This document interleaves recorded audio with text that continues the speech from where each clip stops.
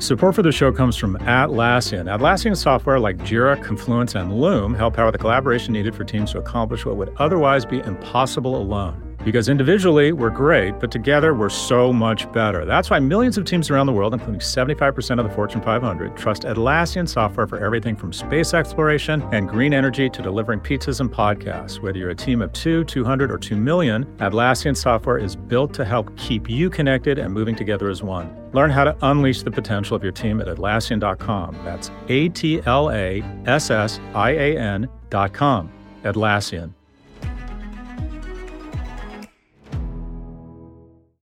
You know how to book flights and hotels.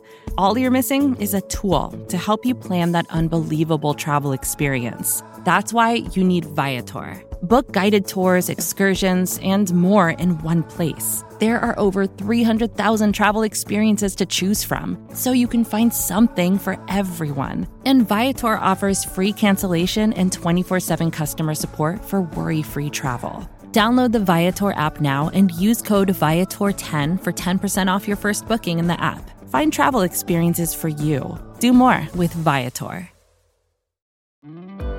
I'm Scott Galloway, and this is No Mercy, No Malice. Decades of overpromises about digital assistants might finally be coming to fruition. But the most important life skills, forming and nurturing relationships and learning from rejection, are forged, not taught. Assist.AI, as read by George Hahn.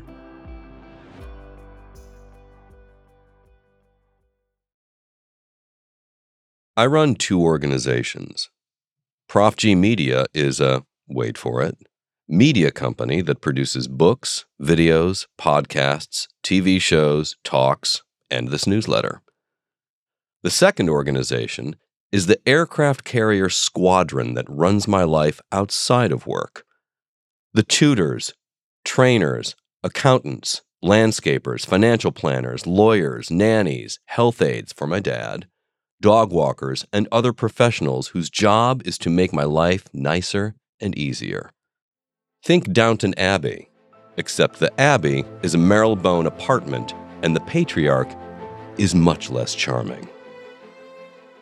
The chatter about AI has focused on how it will first change organization, the world of work, and or annihilate us. Which jobs is AI coming after first? CEO Sundar Pichai told us AI will be as good or as evil as human nature allows. Should we allow AI machines to flood the internet with propaganda and fake news? But the most valuable tech companies to date, with the exception of Microsoft, have been consumer-facing.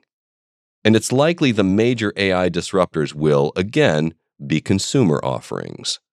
One big change? The butlers, maids, and valets of the rich will be introduced to the broader world. Instead of servants downstairs, we'll have servers.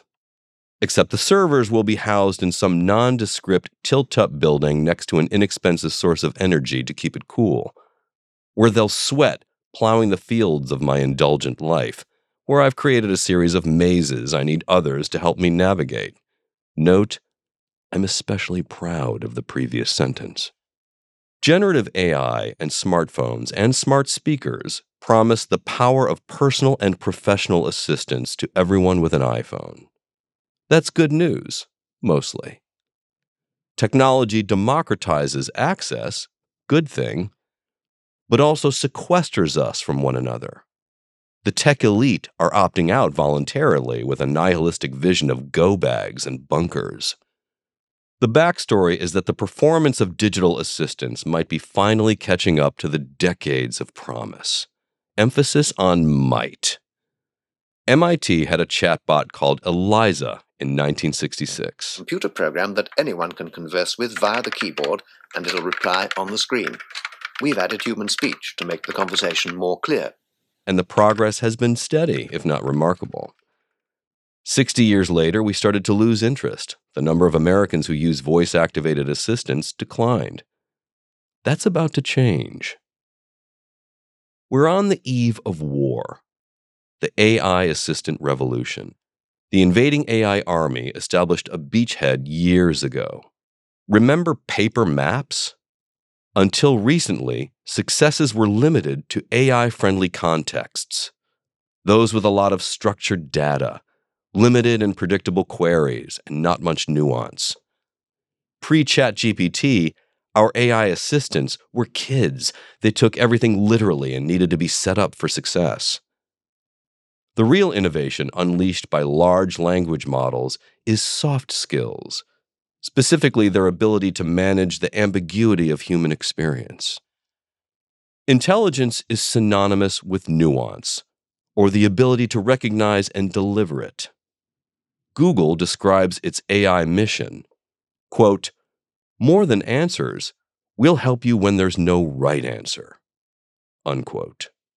The hardest decisions in life are having to choose between the bad options rife in a difficult environment.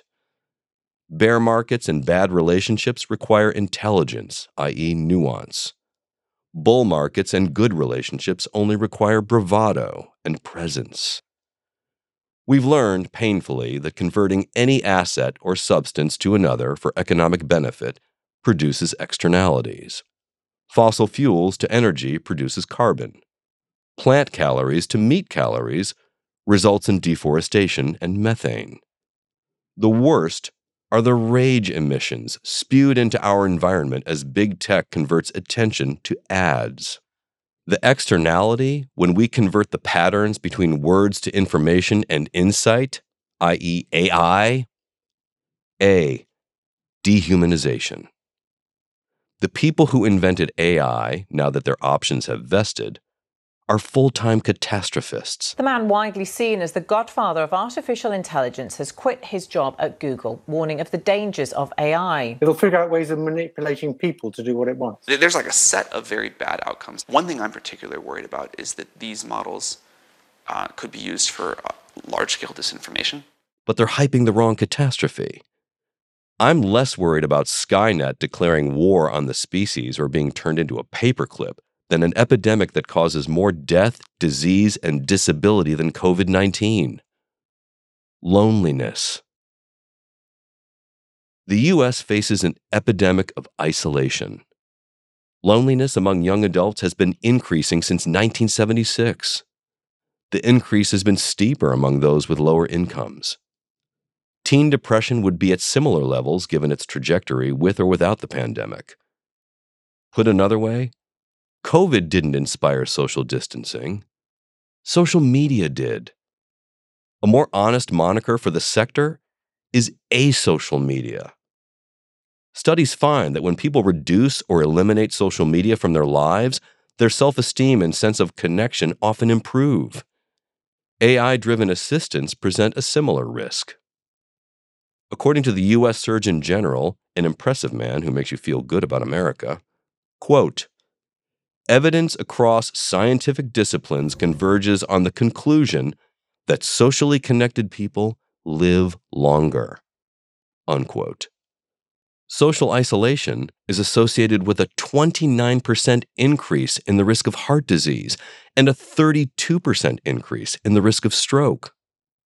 Put another way, loneliness kills. A reliable indicator of how much a new tech product will drive us apart is the intensity of the founder's promise to bring us together.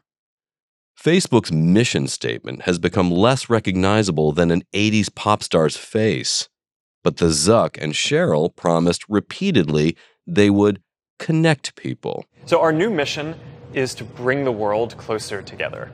And for the last decade, our mission has been to make the world more open and connected. And we've been really focused on these ideas. Do we believe in a world where technology can help you feel close to someone, even when you're far apart? They then built algorithms that send images of nooses and razor blades to 14-year-old girls experiencing suicidal ideation.